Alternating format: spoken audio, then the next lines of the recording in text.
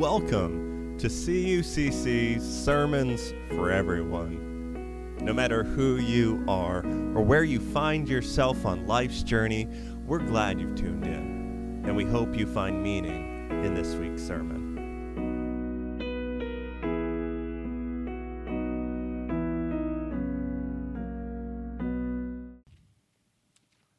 All right, we get to have some fun with the story this morning. In today's reading, we get to witness an event that was so large in scale, so well executed, so well attended, it's hard to believe that it was put on by a bunch of just normal people.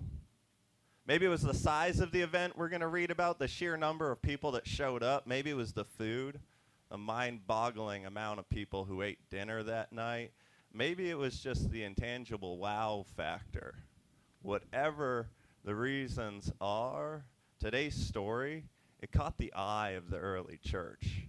And in fact, it's the only miracle story that's recorded in all four of our Gospels. Something about that day caught Matthew, Mark, Luke, John's eye, and has caught the eye of believers ever since.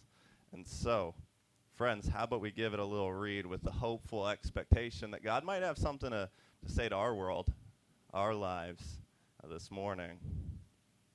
A reading from Matthew 14 to 21. When Jesus arrived and saw a large crowd, he had compassion on them, and he healed those who were sick. That evening, the disciples came and said to him, "This is an isolated place, and it's getting late. Send the crowds away so they can go into the village and buy food for themselves." But Jesus said to them, "There's no need to send them away. You give them something to eat." They replied, "We have nothing here except 5 loaves of bread and 2 fish. He said, "Well, bring them here to me." He ordered the crowds to sit down on the grass. He took the 5 loaves of bread and the 2 fish, looked up to heaven, blessed them, and broke the loaves apart and gave them to his disciples. The disciples gave them to the crowd. Everyone ate until they were full, and they filled 12 baskets of leftovers. About 5,000 men, plus women and children, had eaten. This is the word of God for the people of God this morning. Thanks be to God.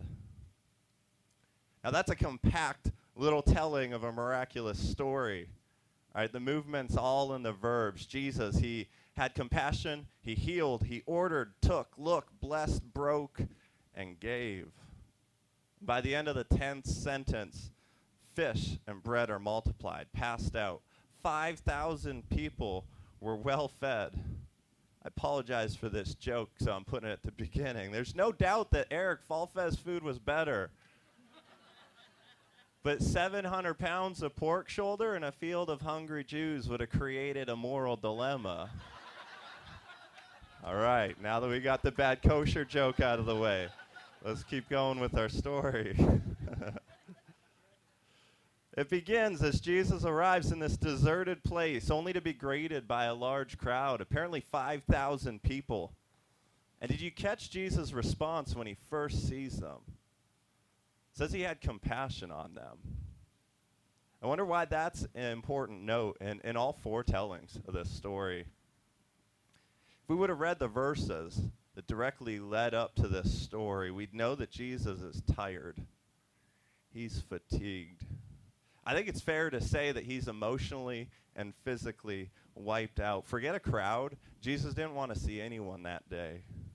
You see, he had just received news that his cousin, John the Baptist, right, the one he grew up with, one whose mom, Elizabeth, was super close with his mom, Mary, that cousin, that John, had just been killed. He was beheaded at a dinner party with Herod because Herod's entitled little stepdaughter asked for John's head on a plate. And Jesus is holding all of that, right, amidst this booming ministry that he is at the center of.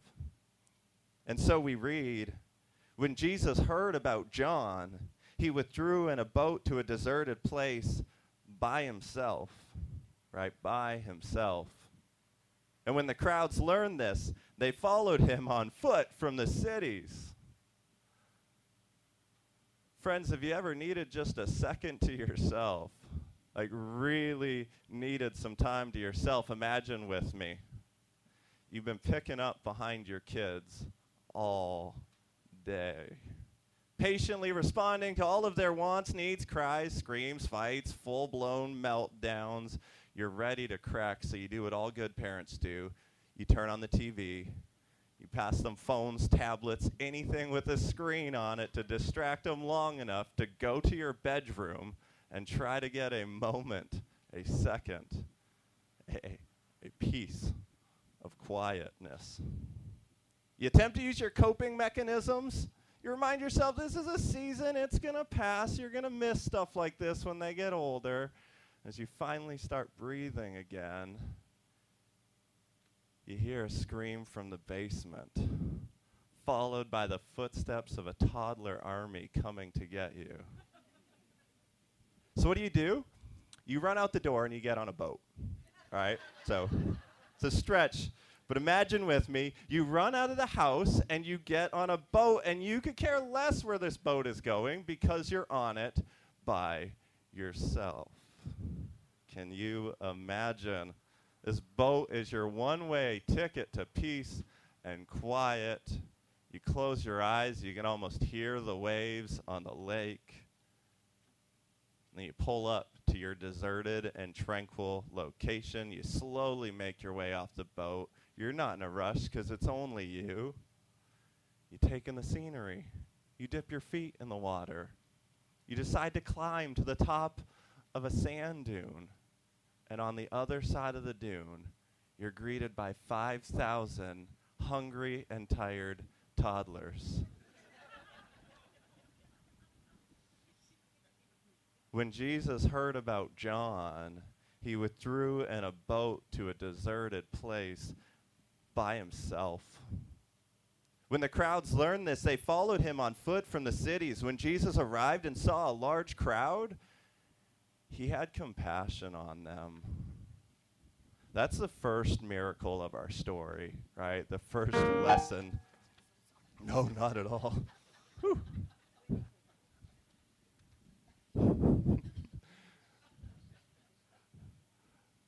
It's the first lesson of our story. You, I, we can be pretty compassionate folks at times, right? Not to pat ourselves on the back, but when we're at our best, we can do some pretty loving things.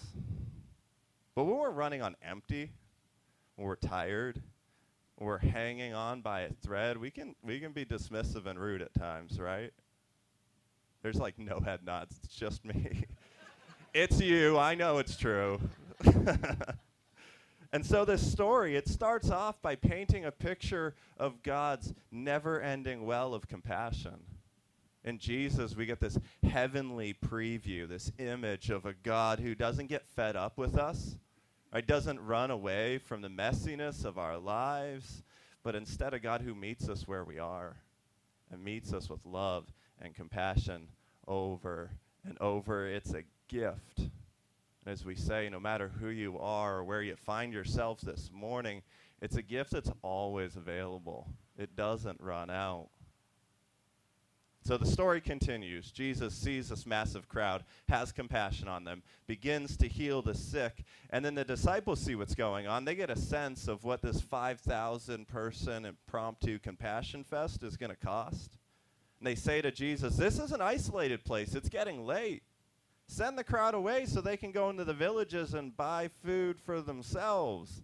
Right? Wink, wink, nudge, nudge. We're tired and this isn't in the budget. And Jesus says to the disciples, there's no need to send them away. You give them something to eat. You give them something to eat. I think this is an important line. In fact, I think this is the line in this story. Right? Jesus doesn't say, don't worry, I got this. Jesus says, don't worry, you got this. You got this. And there's nothing more empowering and frightening than hearing, you got this. Some of you may got a couple of those while running around between volunteer shifts here. It's okay, you got this.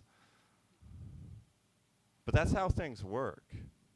The God of endless compassion and love doesn't just fly around the world making everything better. God calls and empowers each one of us, regular old us, to be instruments of love and compassion in the world. Right, God, there's so much hurt in the world. There are folks without homes, refugees without countries, kids without parents, pantries without food, lives without hope. Can you please take care of some of these things? They're weighing on me. And so often I think our prayers are met with it's okay, you got this. And so our second lesson for the morning, God may have a never-ending well of compassion and love, but that doesn't let us off the hook for being a part of the plan. Right? Each and every one of us have a part to play in flooding the world with love, goodness. So Jesus says, don't worry, you got this. You got this. And the disciples say, yeah, we have nothing here. They say, we have nothing here except 5 loaves of bread and 2 fish. And that's when Jesus steps in and miraculously multiplies the fish and the bread into enough food for everyone. And so I guess the disciples got off the hook, right? I guess they didn't have to step up and make this one happen after all, right? So wrong. Jesus might have made sure that there was enough food for everyone, but you better believe those 12 disciples had to pull themselves together, catch a second wind, come up with a plan for logistics, find baskets, line the people up, and distribute food for 5,000 people. Forget feeding them. That's a lot of fish bones to clean up after the whole thing's said and done. That's a lot of hard work. A lot of hard work to pull off after an already long and tiring day. Jesus might have kicked this thing off by initially leading with compassion. Jesus might have even provided all of the resources for this thing to work, but the disciples were the hands and feet. The disciples had to work their butts off to make it all come together. Now, luckily, we don't have to stretch our minds too much to connect with this story, do we? Right? We're just coming off the largest single event that this church, or any church I've been a part of for that matter, right, throws. It's a lot of work. It's a ton of logistics. Hundreds of volunteers. Eric, thousands of pounds of meat. Generators, bounce houses, who knows how many pints of beer. Fall Fest is no joke. It's no joke, and you all did that, right? You had the grit and determination in a year that was anything but easy to pull off a miraculous event for the entire community.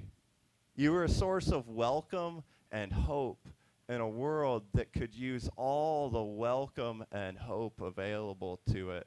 You're the hands and feet of God, and so well done. Well done. So what do we do next? I mean, after a well-deserved nap and the Bills beating the Steelers, what do we do after that? Slipped it in. Friends, we have 364 days until the next Fall Fest. What do we do in the meantime? Look what we just pulled off. What do we do now? This is what I heard in our story today.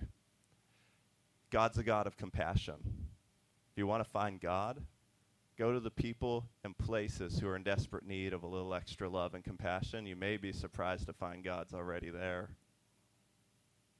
2, I am, we are, you are God's instruments of hope, of compassion in a world that's hurting and hungry. And so, you got this. We've got this. 3, don't let the size of the problem scare you off. As long as we're offering love in a hurting world, God will provide. In fact, God has already provided abundantly for many of us. Right? If we're honest with our resources, we already have enough to make a pretty big impact. I know some of you may want me to take this conversation one step further, right? A call to action. Pastor Josh, does this mean we should be hosting a family from Afghanistan? Does this mean we should be starting a food pantry, creating a center for free counseling, buying up duplexes so that we can provide transitional housing for those experiencing homelessness? Maybe starting a relationship with local correction facilities so that we can help previously incarcerated people re-enter? Yes. Yes. Yes to any and all of that. Yes to any and everything that meets our hurting world with love and compassion. Yes to anything and everything that moves us from minimal providers of charity to activated instruments of compassion, love, and hope in this world. Friends, look what you pulled off yesterday. It's time to start thinking and praying about what we can pull off tomorrow. God's a God of love and compassion. You got this. There will be enough. Amen. We stand and join in the singing of our final hymn. Thank you.